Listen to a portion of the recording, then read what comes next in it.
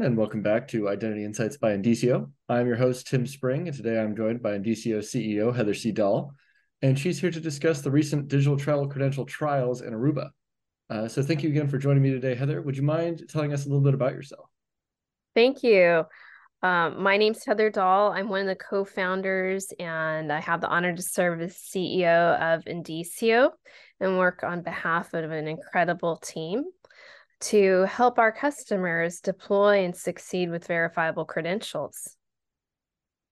All right, awesome. Well, no, we're very excited to have you here today and appreciate you working us into your schedule.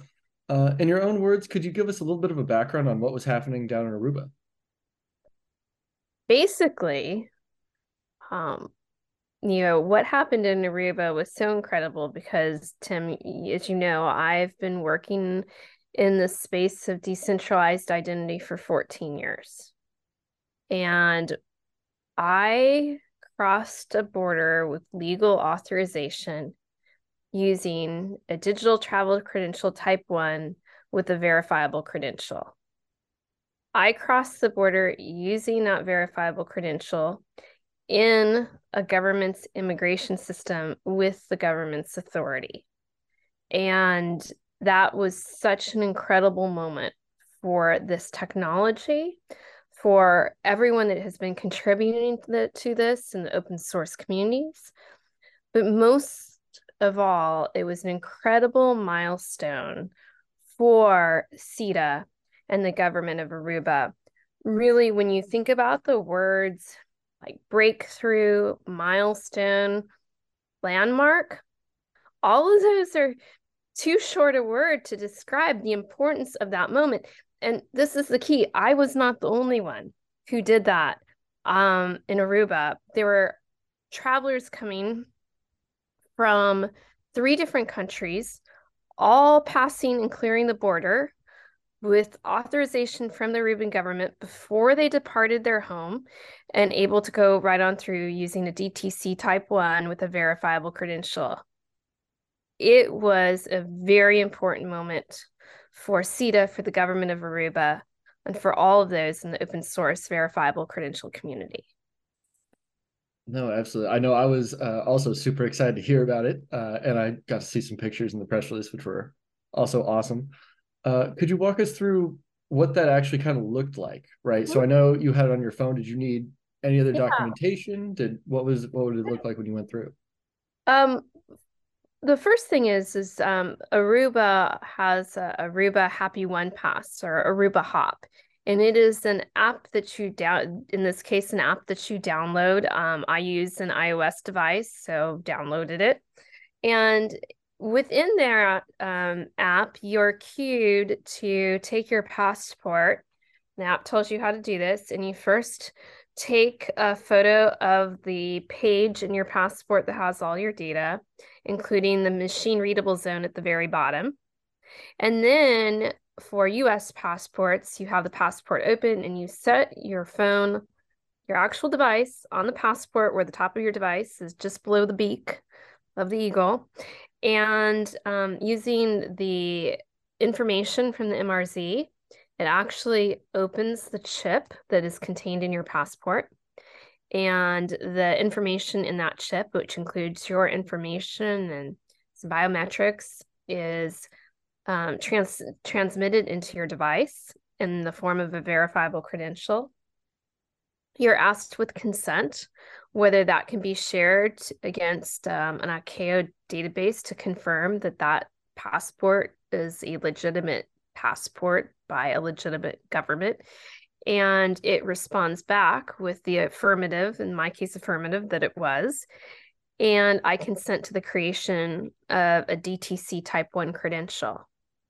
And then what happens is the government of Aruba asks if you're willing to share that credential, in addition to providing some more information about your visit, like where you're staying, how long you're staying for, where you learned about Aruba.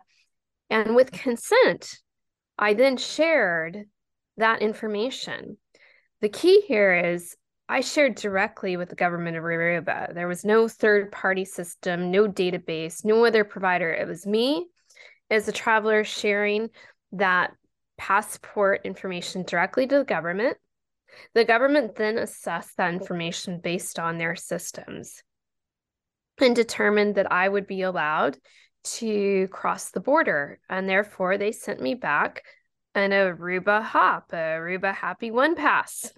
That's basically says, yes, you have the permission from the government of Aruba to enter the island when you arrive. I did all of this standing in my kitchen. And it took me longer to explain this to you than it actually took to do it. The scan of the passport and the chip, I mean, split seconds. Even for myself, I went and was like, wow, that was impressive. And all that was done from the kitchen. So when I arrived in Aruba, I just have to go to the e-gate and they're able to match the information I transmitted with their systems. And that gave me head to the beach, because in Aruba, the goal is 30 minutes from, arrival to on the beach. And if I instead decide to socialize with people at the airport, but if I had not stopped to talk to a few people, I could have been at the beach in 30 minutes. And when you arrive, many of us in those arrival halls, and you look and you're like, wow, it's 30 minutes just to get through line. Imagine now we're in a world of seamless travel where one can go from airport to beach in 30 minutes. So for CETA and the government of Aruba, wow, they have worked for 3 years on what was deployed last week, and it worked flawlessly, and incredible kudos to them, because they really are in that effort creating milestones and landmarks for all of us. All right, awesome. So yeah, I actually was going to bring that up with you. Is I know that Indicio has trialed a credential in Aruba before a couple of years ago or so. What, if you could kind of articulate, what was kind of the progress and what was the cause for a new trial? Just the fact that it was ready for more people to use, or what happened there?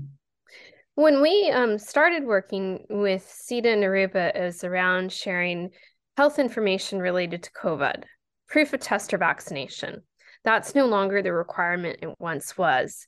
But the systems were designed, whether it was proof of health information or, in this case, a digital travel credential, they were designed to help progress and scale as use cases and needs changed. So no longer was the pressure needed on the health information. And so we were able to move to a digital travel credential type 1 using the verifiable credential. And that's specifically what we were deploying and using last week. The important part is, regardless of whether it was health data or the fact it was a DTC type 1 with a verifiable credential, here is what the traveler was able to do. One, travelers were able to manage their own data directly in their device. That's where the credential lived. Two, we provided the power to the traveler to consent to their information being shared. And three, we ensured that travelers had the right to data privacy. And we did that every step of the way. All three of those led, whether it was health credentials or what you saw, and travelers, when they arrived at Queen Beatrix Airport, for them, there was a new vista of a digital world. And that was a world where Aruba and the CETA were the leaders. And what both organizations delivered was a bold new meaning to the freedom of movement. And they both made seamless digital travel easier. And it was an empowering moment to see those two partners come together and deliver this technology flawlessly. No, it definitely sounds absolutely awesome.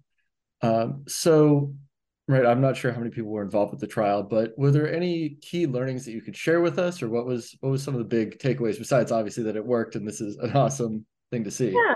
One of the concerns was, well, what if someone doesn't meet the criteria, right? In the case of sometimes when you cross the border, there are points where you need to provide more information. You're still going to be accepted across the border, but the government may want to know a few things. Why did you overstay your last date? Was that your correct flight information? And the system worked where flags were thrown for some travelers using the DTC to provide exactly that information, that there may have been the question mark. And it allowed immigration to focus on those and help those travelers cross and provide the information they needed. So it wasn't just, some people think, oh, it's just like go, go, go, go. No, this provided what we call ecosystem governance. So the government of Aruba could decide the criteria, they could just decide the context of each criteria, and then had the ability to work directly with the traveler to find that information. And in Aruba, they very much pride themselves on their friendliness, an exceptionally friendly island. And because they were able to quickly understand what that exception could be, they could provide that personal touch to the traveler to help them provide the information that may have been missing and then continue on. So I think that was a really important finding that we saw in this, that yes, it allows you to immediately go. And for those who do need to provide that additional information, it gave the opportunity for immigration to provide that human touch and that friendly service that immigration and places and tourist destinations like Aruba really do want to offer to each of the travelers. All right, very cool. And I love that that's their mentality is, yeah, we'll kind of help you make it work. So I'm curious, right? This was a trial. What are the next steps? Is it going to be I can download it and use it soon? Obviously, I think everybody wants to just be able to fill it out from their kitchen. So what happens Absolutely. now? Absolutely. CETA and Aruba continue to move forward and make progress. And by no means do I want to take any of their glory. So I am not going to steal anyone's thunder here, Tim, and I'm going to let them, when they're ready, talk about the next steps. But I am very excited. All right, fair enough. Well, it looks like that is about our time for the day. If you are interested in learning a bit more about verifiable credential technology, please be sure to subscribe to the channel. We'll continue to bring you some more educational content. If you have any specific questions or topics that you'd like for us to cover, please go ahead and leave a comment below, and we'll be sure to read and address them. And thank you again to you, Heather. If people want to learn a little bit more about the work in Aruba, is there anywhere in particular that you'd suggest they look? Yes. On indcio.tech, in our blog, we have a blog that has all the links that you need, from animated videos to how it worked to stories that happened in Aruba, media coverage, press releases that were issued. In addition, you can go to CETA, SITA.AERO, and also in their blog and press releases, you can find more information, including the animated video there too. So I encourage you to go take a look at what's going on. It's extremely cool. For all of us that have been working on this for years, that was an incredible moment and really a testament to this open source community and what we are delivering to the world. Incredibly proud moment.